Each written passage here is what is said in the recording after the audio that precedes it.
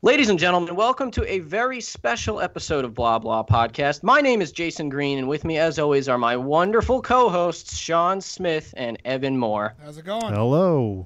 Hey, guys. And joining us today is a very special guest. He's the head of Killer Wolf Films and the director behind such cult hits like Swamp Zombies, Fist of the Vampire, and Curse of the Wolf. You may have seen him featured on Red Letter Media's Best of the Worst and Review. Please give it up for Mr. Len Kabaczynski. Thank you for having me. I really, really appreciate it. I've been doing more of these podcasts lately, and I find them to be a lot of fun. So hopefully your viewers will get a lot of fun out of our conversation.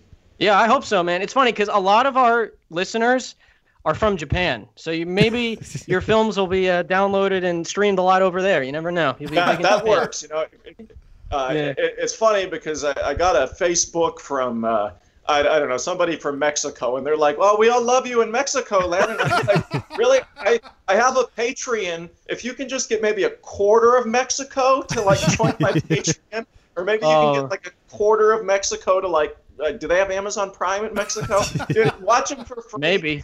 Just give me a sliver of Mexico. Juan, get me there Mexico, you go, Len. buddy. I will hire you as a sales agent, Juan. Make it happen. Nice. Yeah, Len, maybe you have a world tour on your hands. Hop over to Europe, Mexico, and then Japan. But anyway, man, we're really thrilled to have you today. I know I am. And with the current anticipated re-releases of some of your films that are coming out on DVD, like Curse of the Wolf is now out on DVD. We want to talk to you about that. So right off the bat, I just want to ask you really quickly, the best part about Curse of the Wolf that everyone talks about is definitely the killer theme song in the beginning. So if you can just explain a little bit about how that came to be and the origins behind that really great Curse of the Wolf theme song. Yeah, with the song, it's funny because it wasn't going to be in the movie. Really? Oh, really? No, I mean, obviously, not to sound dictatorship, but Killer Wolf Films is a dictatorship. I make I call all the shots. You know what I mean? Yeah. Much like any business, you come to it's a triangle. You come to the top of it. There's one person. Male, female, whatever. There's one person, and Killer Wolf's no different. So when an actor came out and auditioned for it, Jason is his name, and he came out and auditioned, and he screwed around and had a band and stuff like that. And back in those days, the Swamp Zombie days, Curse of the Wolf, Fist of the Vampire, even Warriors of the Apocalypse, I'm getting flooded with stuff from bands and stuff like that in the area. And a lot of it's poorly produced stuff, and I don't be mean to anybody, but I can't use it. You know what I mean? Mm-hmm. And here it's coming from, you made Swamp Zombies. That's shot in beautiful 30 frames per second. You still try to be good, though, at what you do. You know what I mean? Even if you're technically not all there, we'll say, I'll put that in quotations. If technically you're not all there, you're still trying to do something good. Even with Swamp Zombies, I'm trying to be like the movies I loved in the 70s and 80s that were B movies, direct-to-video type stuff, especially in the mid-80s. But anyways, back to the song. He came out and auditioned and had mentioned his band and things like that, and he would write a song for the film. And I said, go for it, but... sorry if I don't like it, or, don't feel like I'm wasting your time, but just because you do it doesn't mean I'm going to take it kind of thing. So, but he wrote it and he said, well, Len, and maybe he was trying to butter me up at this point because I own 6 guitars and I'm not like a lead guitarist by any means, but as a rhythm player, I would probably be serviceable. Unless you're playing lead on something like Nirvana or something like that, I could probably take lead guitar on that kind of stuff. But he said, Len, I wrote this. Why don't you come in and bring? I have a BC Rich Mockingbird is what I play on. It's like a see-through acrylic green. Go figure. Very Swamp Zombie colors. Acrylic green Mockingbird. Actually, I think if you guys are familiar with the band Coal Chamber. Their guitarist, I believe, had pretty much the same guitar as what I had. It's like a see-through green-looking BC Rich Mockingbird. But he said, I wrote this. Why don't you come in and play the rhythm guitar section for this song, Curse of the Wolf? And I thought, okay, so he had a small, again, you do 12 movies and you get old like me and take a bunch of hits to the head, you get a little fuzzy. But I think from what I remember, and this is going on, 12 years ago or so now, he had like a small home studio or something like that, and I went to his house and recorded my guitar bits for it and stuff like that. So actually, most people don't know that is they ask who wrote the song and stuff like that, but actually, I'm in the song. I play rhythm guitar That's awesome. I play the rhythm guitar track on the song. I don't do the soloing. That was Jason writing that. And I mean, the lyrics, I didn't care. He wrote the song and turned it in. And when we were editing the movie and stuff, it was like, man, you know, if I put it somewhere, it's either in the closing credits or the opening credits. And then I thought, well, in the opening credits, what you see now is like the flames, and there's like drawings I had people do of like ancient werewolves and stuff. That's all original. That was all artists that submitted like artwork to the film, the opening credits. So I knew I was going to have that kind of imagery flashing and stuff put together in the opening credits. And sure enough, the editor, Dustin Austin at the time, put that song in that position and said, Len, you know, what do you think about this? Yes or no? And I kept it. So I'm glad I did. Me too. The one thing I mean, I work a day job. Most people think I'm at PetSmart or something, and that's cool because I would probably love working at PetSmart. If you put me in like the reptile department or something, I would probably love a job like that where I get to, you know, handle iguanas and snakes and things like that. So I like snakes. But anyways, no, I don't work at PetSmart, but I'm sure it's a fantastic company. That was my next question. If you work at PetSmart. I do not, but I work in physical therapy. I work in rehab. I work at a hospital. It's for the government, so I've had a government job for like 12 years now. Nice. So I'm not going anywhere there. But unless Lionsgate or Warner Brothers comes and says, "Hey, Len, here's a 3-picture deal," and then my day job, I'm saying, right there, buddy. I mean, yeah. I mean, it's an opportunity you can't pass up. You know, but look, we'll get more into distribution stuff later. But that's kind of how Curse of the Wolf came about. And I'm at the end of the day, I was really on the fence about putting it in there. But then at the end of the day, too, I thought, you know what, the fans are really split in terms of, if you ever talk about campy movies, I think a lot of fans have a very different opinions of what camp means, especially for horror and action movies. It's so varied from fan to fan to fan. That's been my experience anyways. But I thought, you know what, with a title like Swamp Zombies, if you didn't think I was trying to be a campy movie and I was trying to be like serious, then you're I don't know what to tell you, but it's called Swamp Zombies. Yeah. I was trying to make Citizen Kane, but at the same point, I mean, you know, we didn't know what we were doing or anything like that. But at the same time, you know, I was, you know, obviously knew it was a camp style like thing. And Curse of the Wolf was no different. And I felt the song, you know, achieved that anyways and kind of added that element to it. So it's a great tune. Yeah. Hey, Len, so on Swamp Zombies, that was your first big film, your first big distribution film. So what did you learn? That was my first film I ever did. Really? Yeah. Nice. Yeah. So with Swamp Zombies, like, what did you learn, and what are some of like the hardships that you went through, or the positives that you went through that you took into Curse of the Wolf? Like, how did the production of Swamp Zombies impact the production of Curse of the Wolf? Sure. The one thing, though, not just Curse, but when you learn stuff on Swamp Zombies, I apply stuff I learned to Swamp Zombies, what I'm doing today. I mean, when I roll out of bed tomorrow and write something for Swamp Zombies 2, an insert scene or something like that, I have learned from, 14 years ago doing Swamp Zombies 1 and, no, this didn't work, or we tried to shoot an insert like that and it sucked and blah, blah, blah. Learning is endless in anything, really, whether it's martial arts or filmmaking or music or painting or whatever the fuck you're doing. I mean, learning is endless when you're trying to be really, really good at it. Yeah. And maybe I'm not trying to be as good, I'll put that good in quotations, as like the piano or a film that's going to win an Oscar or something like that.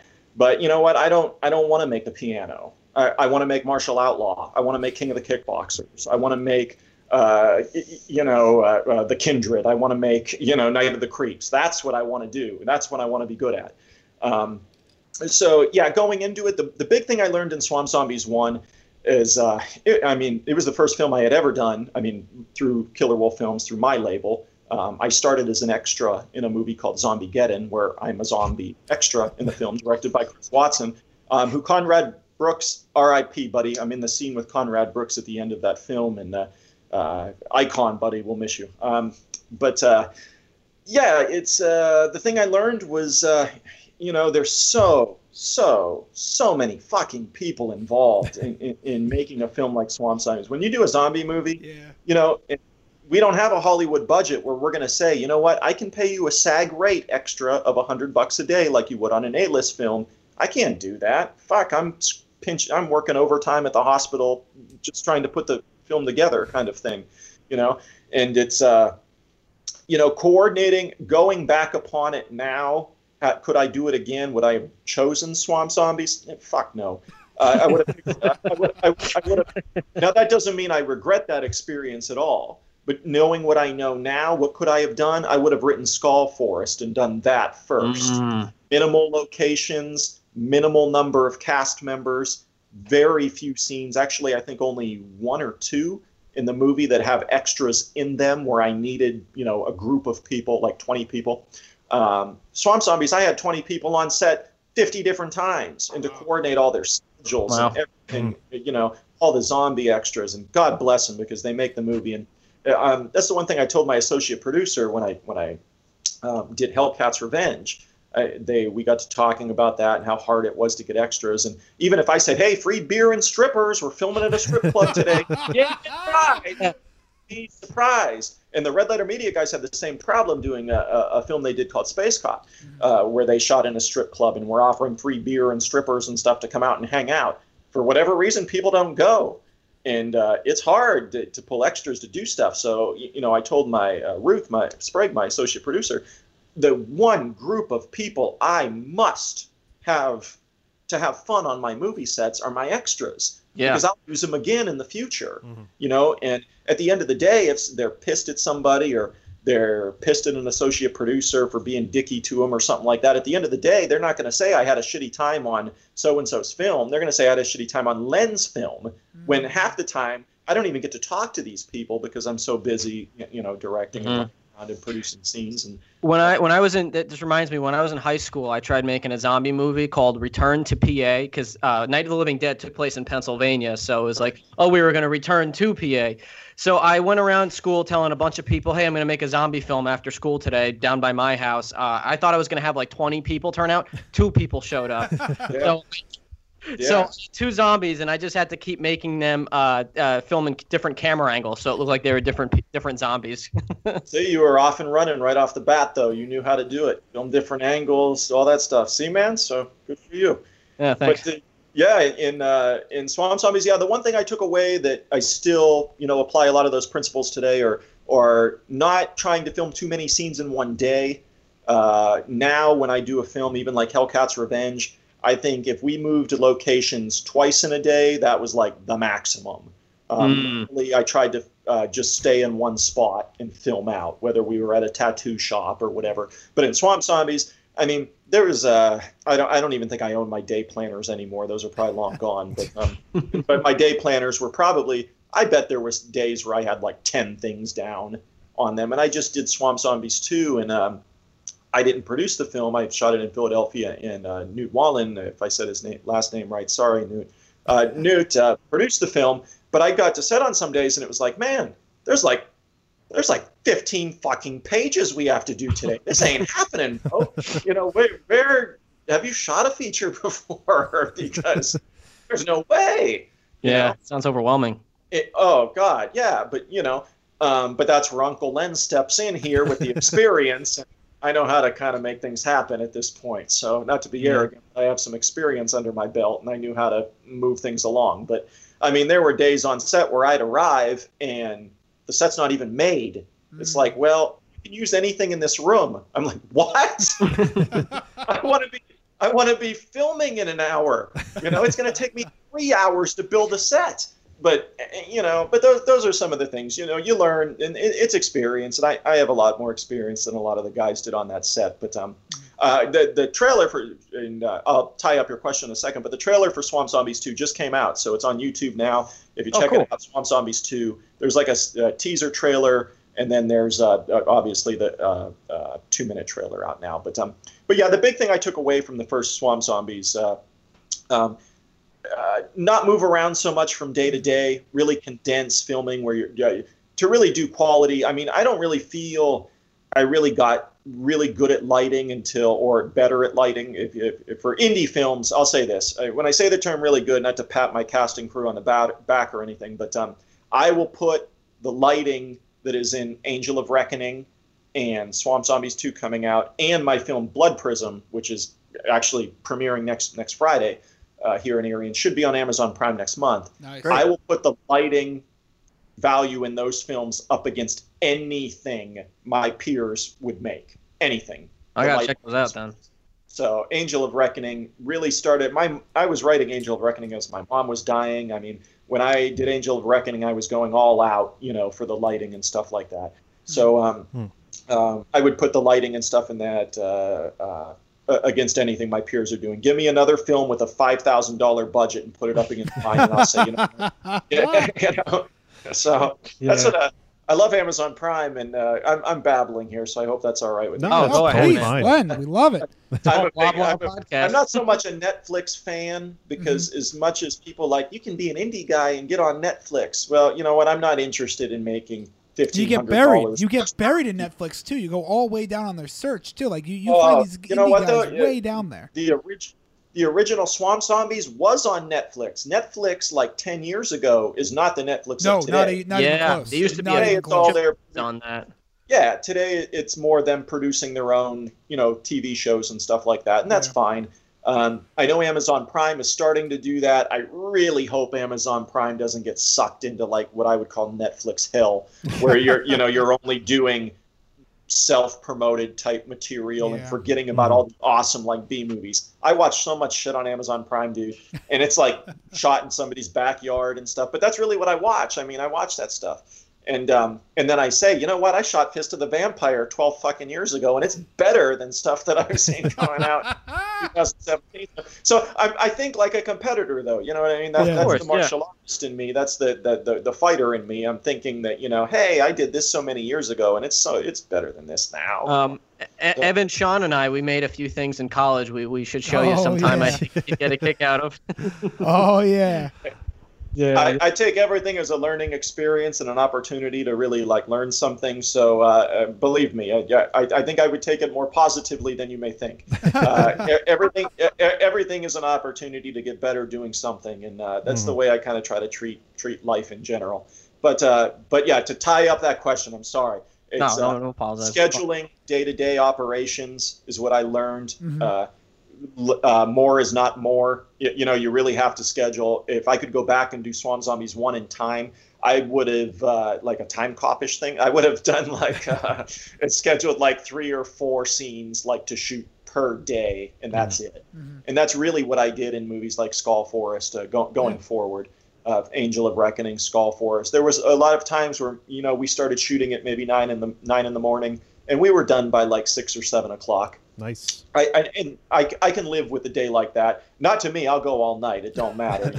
I got to do what I got to do to finish a film. Yeah. But I mean, I got to think about my casting crew, and no one's going to have the passion you do for your own work. You know what I mean? So you still got to think of how the other people are thinking and feeling about stuff. And I think that hurt the original Swamp Zombies. Is I came in with so much fire and passion about stuff. Chris Watson had helped me out kind of with the feeling that I could do this kind of thing now that mini DV was really becoming a thing that you could shoot on and get your movie at local video stores or actually national video stores at that point. But yeah, day-to-day operations, scheduling, and trying to coordinate schedules is hell. It's still hell now. Yeah. But I'd say going back, a couple films now to probably a few films to Skull Forest. What I learned was, condense stuff on the same day. For Hellcat's Revenge, I think I had 7 scenes with a lot of extras that are shot in a biker clubhouse thing. There's a male and female biker clubhouse in the film as they're rival gangs against each other. And I scheduled all those shoots on one day. So all the scenes with the maximum, they only had to show up one day for me, 9 hours. I'd shoot it and be done. And but I learned that off of Swamp Zombies. Believe me, it was a shit ton of fucking fail before I learned how to do that. Before I learned how to schedule and do stuff like that. So, but when people ask me how long did it take and blah blah blah, something like Swamp Zombies 1, The techniques were not dissimilar to something that my hero Roger Corman or something like that would do. Jasmine St. Clair was on set for 2 days and done. Pam Such and Blue Meanie were on set the most. I think they were a Monday through Friday. But even going forward, Lisa Neild, Playboy centerfold Lisa Neild, who I've worked with several times, just a great, great, great person. Her and her husband Jim, miss you guys. She'd be on set for like a day for Angel of Reckoning, but I knew how to like structure scenes at that point, and that all starts at the beginning, and that comes from Swamp Zombie's experience, man. So nice. Going back to Curse of the Wolf real quick, I have to ask about Lanny Poffo because he pops up in the halfway through the movie, and I wasn't expecting it, and I go, oh, it's Lanny Poffo. Such a nice guy too. I was just about to ask, what was it like working with him, and how did you get in contact with him? And more importantly, did he write you a poem? No, but I'll answer the question, but I'm going to kind of go forward first and come back. This is after Curse of the Wolf is shot. It's maybe like a year later or so. So Curse would have just hit home video, DVD, and stuff like that. Lanny, who's in like the Tampa area, I believe he's still in the Tampa Bay area, Florida, calls me out of nowhere. I'm at work, and I go into a side room and take the phone call, and it's Lanny Poffo. He's like, and I love Lanny. He's so cool.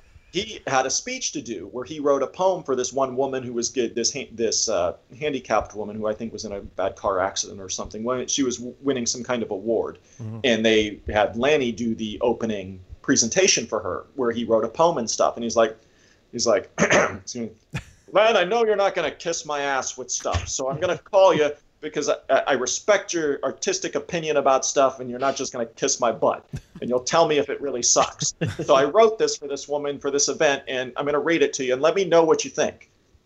And so he sent it to me, and I'm like, well, email it to me too, Lanny, because what I'll do is I'll send it to like my musician friends or my other artsy friends I have that write lyrics or those kinds of things. So it turned out a success, and I think his speech is online somewhere. I'll have to find it. I'm sure it's on YouTube. But anyways, going back, that's why I love Lanny. He'll call me out of the blue and just say, "Man, I know you're not an ass kisser," because that's totally not me. I'm totally old school punk rock rebel. So would I tell Lanny if it sucked? Of course I'd tell him. But it did. It was great. So he kind of knows what he's doing. But I really loved that phone call out of nowhere from Lanny. So anyways, Lanny's busy all the time now. I would work with Lanny again in a heartbeat. Since Macho Man, since his brother Randy got put in the wrestling Hall of Fame, Lanny's been nonstop busy because obviously he has his brother's ring, his Hall of Fame material, and stuff like that. Stuff like his ring and things like that. So he's I don't know if he wrestles anymore or not, but I know he still goes to a lot of wrestling events and stuff like that and makes appearances and things. So okay. He's really a super, super funny, personable guy. So my German Shepherd's head is right here. Largent, go lay down, buddy. But I have a 125-pound German Shepherd. Oof, and he's not. So he's old. So sounds like a cutie. He is. He's a big numbnut. I mean, if I wouldn't recommend coming in my house at 2 a.m. with my kids. Well, there, of course. I mean, you're there too. You'd probably throw a roundhouse kick and knock my head off or something. Yeah, I run too fast. But my dog would. I wouldn't recommend that. But if you came in the house with me right now, he would just want your attention. How would, if you mind me asking, how did you meet Blue Meanie as well? Yeah, actually, I'll tie both of these questions together. They were through a lot of these wrestling guys now that are outside of WWE. When they get onto the indie circuit and they're booking indie shows, they've got a lot of different guys or girls that serve as bookers for them to make appearances and things like that. So I believe back in the day, we'll start with Lanny first, because I believe I got them from the same website, or I forget what it is now. I mean, this is a long time ago now, but I know it was off of a website that was listing several bookers, several wrestlers that were in their stable of people they would book for. And I think Meanie and Dan Severn actually too were on the, because Dan Severn's in that movie too, and this is back before the UFC was really blowing up at the time, so it wasn't super popular yet. And but we'll get on to Dan, but he's an incredible man. But I was really fortunate that to work with the people I did in Swamp Zombies 1, though. I mean, they were awesome. They treated my cast and crew good. I mean, we took Dan Severn out to Pizza Hut afterwards, and he was like, yes, sir, yes, ma'am, to like even the Pizza Hut people. I mean, you could tell he was like a Southern gentleman type dude. He was really awesome.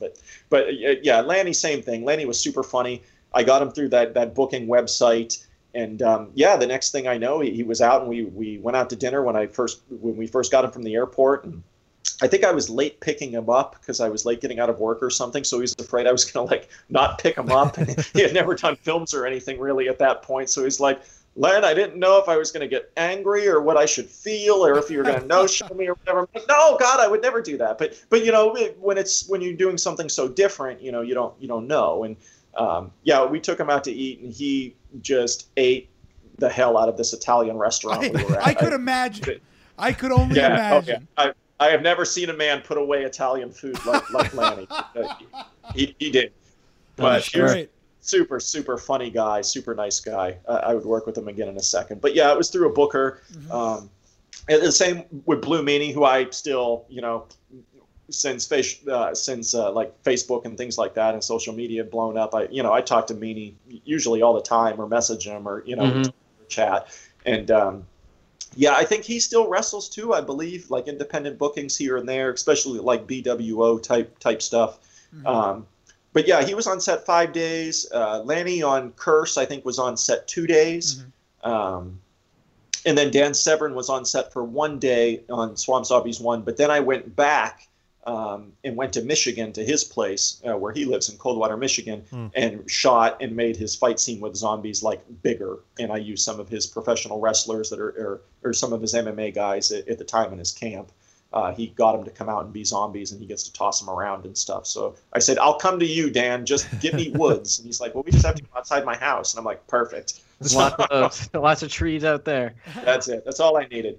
So, Len, so where did the initial idea for Curse of the Wolf come from? Like, what were some of the inspirations for making the film? What was like the kernel of Curse of the Wolf? I would say, you know, I had a plan early on that I knew I wanted to tackle different. I mean, at that point, you know, like I said, mini DVs becoming a thing. So you have to do horror. I put that in quotations. You have to do horror movies, you know, to get out back then. Brain Damage Films, for example, they were getting work left and right into like Hollywood Videos and these video stores that were across the nation. So, but you had to do horror themed things. So I knew after Swamp Zombies, I knew I would tackle werewolves, vampires. I mean, I knew I would get to all that stuff in my body of work eventually, because that's how it was to get out there back then. So going into the second one, I was going to tackle my favorite like horror genre, which would be werewolves, and nice. Or my favorite creature genre, which is the werewolf genre. My favorite, and I get asked this, so before anybody asks me, my favorite werewolf genre film is Bad Moon, the 1996 movie Bad Moon with Michael Paré. Wow.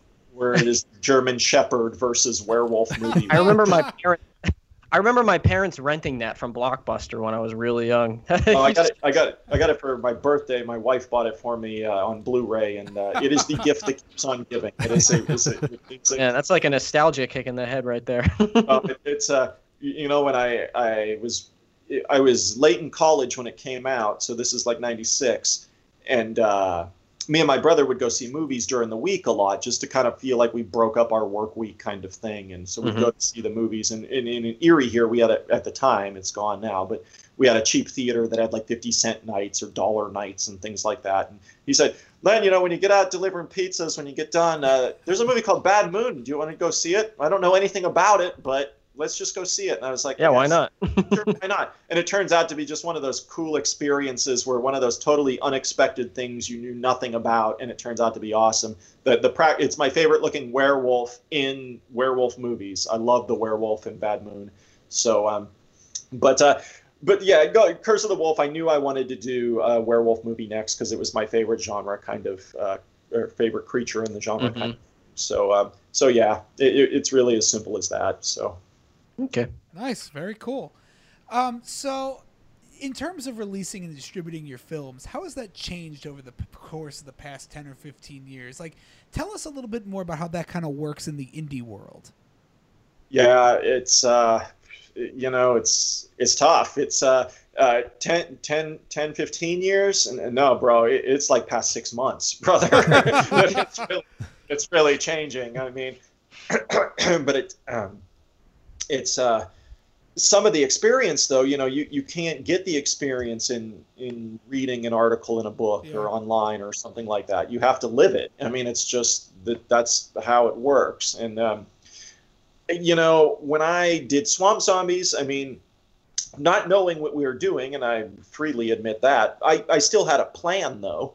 Mm-hmm. I mean, I wouldn't have booked Jasmine St. Clair, Blue Meanie, and Dan frickin' Severin. I mean, those are big. Those are good names to get for your first film. Yeah, and I learned that from Chris Watson. Love you, buddy. I learned that from Chris Watson to get these people on set for a few days, and get names attached to their movies. But again, UFC was really just not a huge thing in 2004 when I'm filming it. So if I could go back and pull Swamp Zombies forward a little bit, it might have done even better. But you can always remake it, shot for shot. Yeah. Negative, Chief. That ain't happening. It's going back. I mean, I had a plan that I knew I wanted to get it out there. So then when we started giving, I had people like Tanya York, from a very powerful woman, very nice looking woman actually too, call me and talk to me about signing Curse of the Wolf with York Entertainment. But then I'm not completely stupid. I researched them online, and all horror stories from like indie guys saying they made no money, blah, blah, blah, So me and my infinite wisdom walked around, and I say that meaning not my infinite wisdom, walked around video stores and saw stuff from Brain Damage Films and stuff, and it's all over the place. Video Factory was a big, chain of video stores and stuff like that. Even Blockbuster had them. They had all these Brain Damage Films. I'm like, man, they're getting their stuff out there. Yeah. These guys must be making money. They're in Blockbuster, but you don't know any better in 2005, So I thought, here, I'll sign it. And sure enough, though, if you would have went to the Cannes Festival in France or whatever, or if I said that right, I have an impediment, so some things I say are pronounced correctly. It's Cannes, right? Cannes Film Festival. It's like Cannes, like everyone says it differently. Cannes, it's however you want to say it, Len, is the right way to say it. That's right. I was just going to say that makes me feel better, so fuck it. There we go. And they would send me pictures. Brain Damage would send me photos. Hey, we're at Cannes, and here's the poster for Swamp Zombies, which is on my wall right there, and it's like dead center in their booth in Cannes. So here I'm thinking, oh man, this is it. I've done this shitty movie, but yet it's hit something and it's on its way. Mm-hmm. No, it wasn't. I mean, it got out there, but in terms of money, I've never made my money back from Swamp Zombies. But it's the first thing you do, so you have startup costs. Learning curve, man. It's all about the learning curve. All these things. So, but I, there was a plan with the names involved and stuff like that I could get out there on home video and do those things. And I will say, Brain Damage, which signed Swamp Zombies, Curse of the Wolf, and Fist, those films did get out there. I mean, I could go to Walmart and buy them. I could go to Kmart. And to me, financially, it really means nothing because you don't make any money off of DVDs through a distributor. I mean, never. But I think the thing where it helped me most is cast and crew saw me as like legit. If we go out and do Len's movie, our movie's going to be like out there. Yeah. So, I mean, I think that was the biggest help from signing with something like Brain Damage Films. Going forward, I did a movie called Warriors of the Apocalypse, which was re-released a couple years ago as Apocalypse Female Warriors. And when I did that movie, I signed with ITN Distribution, which does some $1 million budget movies and stuff. So I thought, this is it. This owner called me and he wants my film and stuff like that. And I thought, here's my shot. If I'm going to go away from Brain Damage Films, it's going to be with this guy because Warriors is like an ambitious indie movie. Again, it's what it is, but you can't say it's not ambitious. And so I said, you know what, I'm going to go away from the norm and take my chances and see what happens. Well, honestly, I don't know what I was thinking because all he did was bury me underneath his other, films. And, so be it.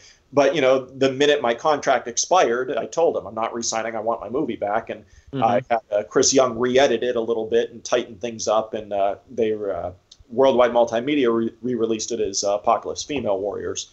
So it's a lot more palatable now to watch it. I chopped 15 minutes off of it or something like that. But anyways, you live and learn. And then going into Skull Forest, I ventured out, and through experience and networking and stuff, like I believe it was even on Facebook. So this is 2012. Scarlet Fry, I think his name was, said, "Hey, go with this company, this Worldwide Multimedia. I've been with the Brain Damage. I've been with these other places. I've made the most money I could make through these guys so far." So I said, "Okay, I'll give it a shot." So, and again, you know, when people release these things in an indie world with these distributors, you're only getting paid twice a year in general. So, I mean, if you're making a few $1,000s a year, you know, you're doing well for this kind of thing. But now, like I said, it's a 6-month thing. It doesn't go back 10 years. It goes back like 6 months for me. 6 minutes. Yeah, for real. It's I got my rights back to all my Brain Damage films, which I was basically on like a year-to-year contract after my original contract expired, which was 5 years. And I said, well, you know, it's time. I don't see any paychecks for these anymore. I'm not getting any royalty checks, and haven't gotten any royalty checks in years for those films. And I'm like, you know what? I want these films back. So I got them back and tweaked them a little bit, nothing drastic, but and then re-released them with new special features and things like that. So Swamp Zombies, Curse of the Wolf, Fist of the Vampire, the new DVDs out now, those are produced by me. So, you know, when people say, what's the way to support you, Len? Or, you know, we want to buy your stuff but don't want to give money to a middleman type thing, buy the new DVDs because I produce those. Nice. A distributor will never see 1 penny. They're on eBay, right? DVD sales of that. So what was that? They're on eBay, right? Yes. We have our own little eBay, you know, store, if you will. Yeah. And it really, they're all right there. It's Swamp Zombies, Curse, and Fist. You'll see the new artwork and stuff like that. And I believe even the title says, I didn't set it up. My wife technically runs the business, and she set up all the links and stuff like that for it. Great. I believe if you put in like Swamp Zombies re-edit or whatever, it'll pop right up. So. Yeah, I got the Swamp Zombies DVD. I thought it was in arm's reach, is why I was reaching over here, but I got it on my shelf over there. I mean, it's a beautiful looking DVD. It's a fun film. So yeah, no, definitely check those out on eBay for sure if you haven't already. So Len, I wanted to ask you. And I know that, and I'm assuming that your popularity recently probably spiked. And I wanted to ask you how your appearance on Red Letter Media, specifically with them discussing Curse of the Wolf, Skull Forest, how has that impacted your work? How has that impacted your popularity? And was it fun to punch Rich Evans in the face? Yeah. With them, you know, well, I've known him for 3 years now, I think it is, about 3 years. I went out to do a Ninja Movies Best of the Worst, and Mike had emailed me and out of the blue and just said, "Hey, we're fans of your work, blah blah blah. You know, do you want to come out and be a guest?" And I said, "Well, sure." And I think some of their fans were taken back by it because they're like, there's a fine line between like cutting on somebody's work and stuff like that, or ripping on somebody's work, and then ripping on them like personally. There's like a difference. Yeah. I can make fun of a Todd Sheets film, but think Todd Sheets is like awesome as a human being. Yeah, you know what I mean? So there's a difference, and I never felt like I was being like personally like insulted or something like that. Yeah, they don't seem like the type of guys to do that. No, and they're not. I love those guys, and you know, it's they emailed me. I went out and did it, and even they I think were taken back a little by it because, you know, but nobody knows my attitude unless you talk to me. Yeah. And it's like, you know, I treat everything is martial arts based with me. I've been in it my whole life. Learning opportunity is everything. Don't pass something up because you're scared, or don't pass something up because you're afraid of that I don't know thing. There could only come positives from me going out there, and so. You know, I went out there, I did it. I did the Ninja Movies Best of the Worst, which was hysterical. Yeah, it was a funny episode. I still look back when I need to laugh and watch it, because the part where Mike talks about the hero in the one Ninja movie looking like the Hamburglar, I laugh every time. Every time I hear that segment. But I did that, and I was also shooting my Bit for Space Cop out there. And Jay was saying, Len, I don't know how you do it. We've done one movie in 10 years, and you've done 12 movies in 12 years or whatever, and it's fucking hard. Like, yeah, it's tough. But you know, I can't not do it. This is life. You know what I mean? This is yeah. I artistically speaking, I definitely am very, you know, great white sharkish. If I don't swim forward, I die. I mean, I have to be constantly moving and doing things, and you know, I can't imagine my life without having that artistic release and, you know, getting my crazy ideas out there and stuff like that. But yeah, going out there was awesome. When they picked me up from the airport, the first thing I told Mike is, first I showed him the Predator opera song that's on YouTube, because I think it's really funny. Where it's the Predator what? movie, and it's like the Schwarzenegger Predator movie has like this opera song thing to it on YouTube. It's pretty funny. And You then never I seen told that, Jason? I'll send you the link. No, it's Hold news on, to me. it's pretty fun. Oh, I I know love it. it's pretty funny. I'll send you the link. Okay. Yeah, Len, so when you punched Rich Evans in the face, like, how soft is it? Give me all the details so whenever I meet him, I can punch him. I'm just kidding. Yeah. Rich is one of those guys you want to punch in the face. I'm totally kidding. It's not you, Rich. I would punch Jack. No. I'm totally kidding, Jack. I wouldn't punch you. But, They all seem like really cool dudes. yeah, they're super awesome, and yeah, I think I don't know how to gauge things. You know, when I meet Rich, and I mean, I tower over Rich. I'm not the world's tallest man, but I tower over Rich.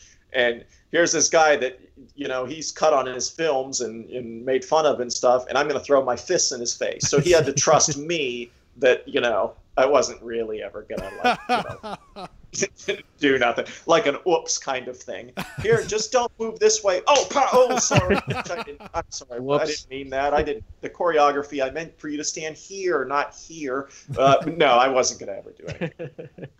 So, Len, obviously martial arts has a big impact on your life. And when you think of a movie like Curse of the Wolf, do you think like, oh, I want to make a martial arts movie with like werewolves in it or zombies in it? Or do you have the idea for the creature first and then think of a martial arts style to put into it second? Yeah, for the early films, it would be theme first, but I knew that I wanted to think of how could I separate myself from my peers even back then. And I looked at other movies and said, well, there's a lot of people that can't fight or can't do like action sequences in these movies. I feel I can do that, even with my limited, you know, budgetary means back then. Mm-hmm. And I think it was accomplished to some degree of success. I mean, when people look at my early works, they even say, well, then these have fight scenes that other movies of your budget level and things don't have in them. And I'm like, Yeah, well, absolutely. good. That's what I want to hear.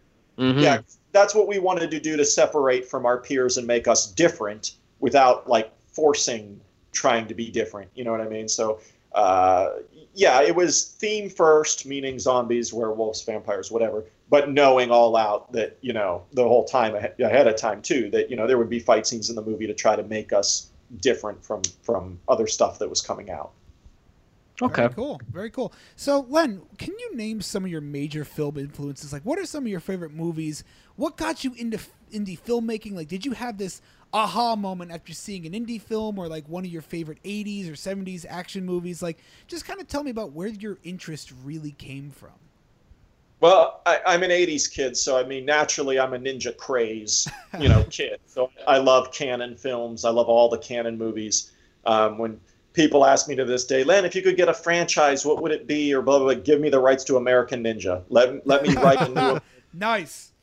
it back. I'll put Michael Dudikoff in it. Give me the budget. I'll do it. But give me the rights to American Ninja. So, you know, growing up, I would have my file cabinet in my room that was full of like Incredible Hulk comic books, and on top of it, I had like a little tiny, I don't know, 6-inch black and white television that I would watch like late night movies on. And my younger brother, would jump in my bed and we'd sit there and we'd watch like Swamp Thing or something on my little black and white television. So, I mean, I knew early on I wanted to do films, but back then, even as I went to Gannon University where I have a bachelor's in theater and communication arts. I had worked in television for several years.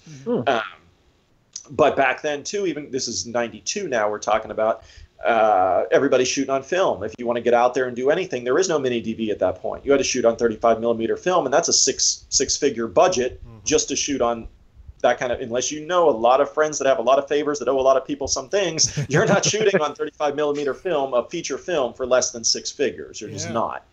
And so I thought, man, I'm fucked. I'm never going to get to do this stuff. So I'll go into television and just see what happens. So many years down the road, you know, I meet Chris Watson at a horror convention in Cleveland, I think it was, where I was a Zombiegeddon extra with Conrad Brooks and Brink Stevens and a lot of the, you know, B horror stars, if you will. And yeah, from there I thought, man, you know, I was like, Chris, how much was your camera and stuff like that? Well, my mini DV Sony 2000 was, you know, $1,800 or something. I'm like, what? I'm like, I can do that. You know, I can use my tax return and buy a camera and do the second Christmas of the year, tax returns. Yeah, you know, so yeah, it's stuff I always wanted to do. The movies I love are like Revenge of the Ninja, the you know, American Ninjas, that Chuck Norris films, David Carradine films. When people talk about like television, I'm more of a movie guy. I don't get to watch a lot of episodic television, but back in the day, I would like run home from school so I could be home by 3 o'clock to watch Kung Fu with David Carradine that was on at 3 o'clock. Start afterwards, and you know, I would run home to be able to watch those shows. So, and I still love those programs to this day. So, and in fact, my son's name is Kane. So, nice. But that's nice. You know, I always had those influences and those roots that I love. I never aspired to be Close Encounters, or I never aspired to be, like I said, these Oscar-winning type films. You want to have fun. You know, you want to do what you love and have fun. Yeah, but I mean, in terms of some of my influence too, you know, as I'm growing up, we had got cable when I was maybe 14 years old or so, and they had, you know, Cinemax late night and stuff, and people are thinking, oh, that it's porno stuff or what? No, it's not. They were showing B movies. They were showing Cellar Dweller. Yeah. They were showing. The porn channels. The porn channels were always scrambled. Remember, you had to like kind of make out what was going on. Yeah, you know, and even at 14 years old, you'd think I'd be about that, but I don't have time for that when Hollywood Chainsaw Hookers is on. I'm not going to fuck around trying to tune in those. I don't got time to screw around with a scrambled channel when fucking Cellar Dweller's on. I'm not going to waste my time with a scrambled channel. Fuck that. I'm going to watch, you know, Haunting Fear or Cellar Dweller or, you know, Commando Squad or whatever. But yeah, a lot of my evil tunes, you know, my favorite directors are like Fred Olen Ray. You know, these are guys that have made stuff that I like to do. Jim Wynorski, Fred Olen Ray, Chopping Mall. I could watch Chopping Mall over and over and over again. You know, and when Len, you aspire to be this Oscar person in film. No, I aspire to make Chopping Mall. You know, that's what I want to do. That's the stuff I love. I will never, ever, ever, ever fucking pretend to be somebody that I'm not. You know, that's not me. And if it's the one thing I can't stand in life, it's just you know, people that aren't themselves when they try to, you know, I hate fake people. I'm an old school punk rock rebel yell type person at heart, and you know, be yourself and do what you want to do and fuck what people say, because at the end of the day, when you do what you want to do and you get those fans, when I get those cult movie fans that love Swamp Zombies that was made 14 years ago, it's because they love it because of the heart and stuff that was put into it, you know, not because I had the best camera or the best, you know, lighting or the best, you know, technology or whatever back then. It's because it was filmed with a lot of heart. And, you know, I'm doing that 14 years later still. So the people that have hung around with me, and I've had fans actually that have bought every single movie that talked to me 14 years ago that still talk to me today. So, in fact, one of them, Tim Collins, I did special features on the new DVDs where I did fan audio commentary, where I just talked to people out of the blue. I said, Tim, you've been watching my stuff forever. Do you want to do a commentary track on my new DVD? And yeah, he was honored about it, but really I'm the one that's honored. I'm the one that's honored that you've stuck around with me forever, you know, watching my stuff. So the pleasure is all mine, believe me. So I got a really good last question for you, kind of coming off of that. It's a two-parter, so hang in. So I think the first thing I want to ask is, what is the most, of all the work that you've done and everything that you've worked on, what are you most proud of, and what was the hardest thing for you to accomplish? I would say most proud of that. It's tough because each film kind of represents its own little like turning point. Going into something like Angel of Reckoning, though, I was writing that when my mother was dying. She died of multiple system atrophy, so it was a down spiral over the course of 7 years. She suffered from it. But as I started to write it, I said, Mom, I'm going to do this movie next that it's going to be different. It's not going to be a bunch of TNA and stuff like that. I'm not going to use any tricks anymore. I'm going to do what I want to do. And I wanted to do a Charles Bronson-ish, Death Wish 4 style type revenge picture. And that's what I told her. And I knew she loved Charles. She liked the same movies I did. She liked Charles Bronson and stuff like that.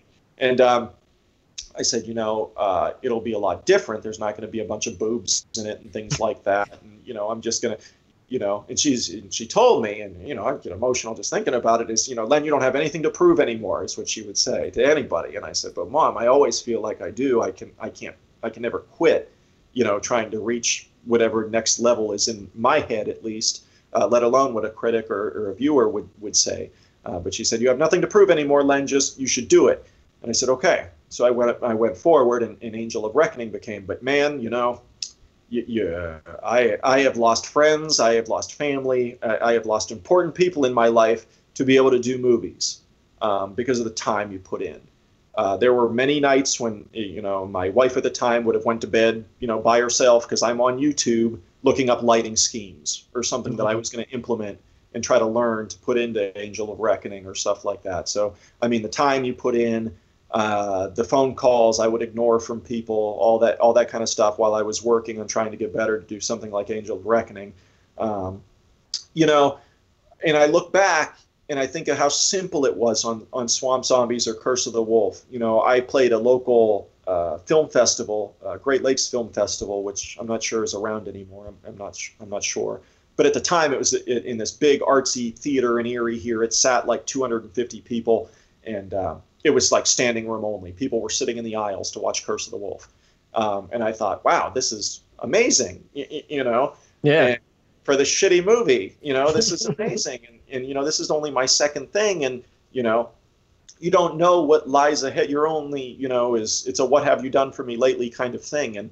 But now I can say it's not that, because people still talk about Swamp Zombies. We're still talking about Curse of the Wolf and Fist of the Vampire and stuff like that. So, I'd say Angel of Reckoning only because I didn't use any tricks. I didn't use Dutch angles. I didn't try to be wildly different with something. I didn't pull any gimmicks where I just went out there and wrote it, and I didn't really worry about putting elements that I thought I needed to put in the movie to like sell it to distributor or something like that. I just did the movie and said, you know what, no tricks, no punches. It reminds me of I believe in Rocky 1 or 2, I forget which one it is, but at the end, Mickey's like, you got to switch to southpaw. You got to switch. I don't need no tricks, Mick. I don't need to do this. I can do this my way. I can do it the way I trained and did and stuff. And that's the way I felt, is I didn't need any tricks anymore when I did Angel of Reckoning. And so it might not be my most action-packed film, but I think story-wise, it marked a turn where characters were driving the action along and not the action driving the characters along. I think Angel of Reckoning was my first film where that happened. And not to say I wouldn't go back, because Hellcat's Revenge is exactly the opposite. It's the action that's driving, the story and the characters along and stuff like that. Hellcat's Revenge is what you would think it is. It's a crazy biker action movie with fight scenes and guns and gore and stuff like that. Hell yeah. Yeah, it's meant to be a fun movie. So just because I go away from like a martial arts type picture doesn't mean I'm not going back. I'll never abandon the stuff I love. That's not going to happen. Of course. But I'll say Angel of Reckoning for those reasons. And coming up too, I've got Blood Prism I mentioned that's coming out, and I'm really curious, next month when it goes to Amazon and stuff, what's the response going to be to it, because it is not a fight movie, it is not an action movie, it is like a dark comedy / horror tale, kind of like, obviously not on this budgetary level or production level, but like an American Psycho kind of of thing. It's all lighting based. The lighting in the film is and tone of the film is very, very Argento-ish kind Nice. of, on a very, very indie level, of course, on a micro budget level, but those kinds of things. So it's my first attempt at something like that. And that came out of nowhere too. So, who knows, maybe something different. People will see it and say, hey, Len tried something different, good for him kind of thing.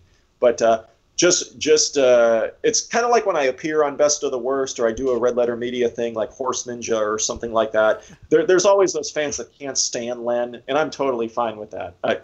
Just kick him in the head. No, I'm the type of guy, I hate the sort of maybe people. If they hate Len, good, fine. If they love Len, good, fine. I just don't like the sort of maybes. Love or hate me, be one or the other. Pick a direction, kind of thing. That's what I like.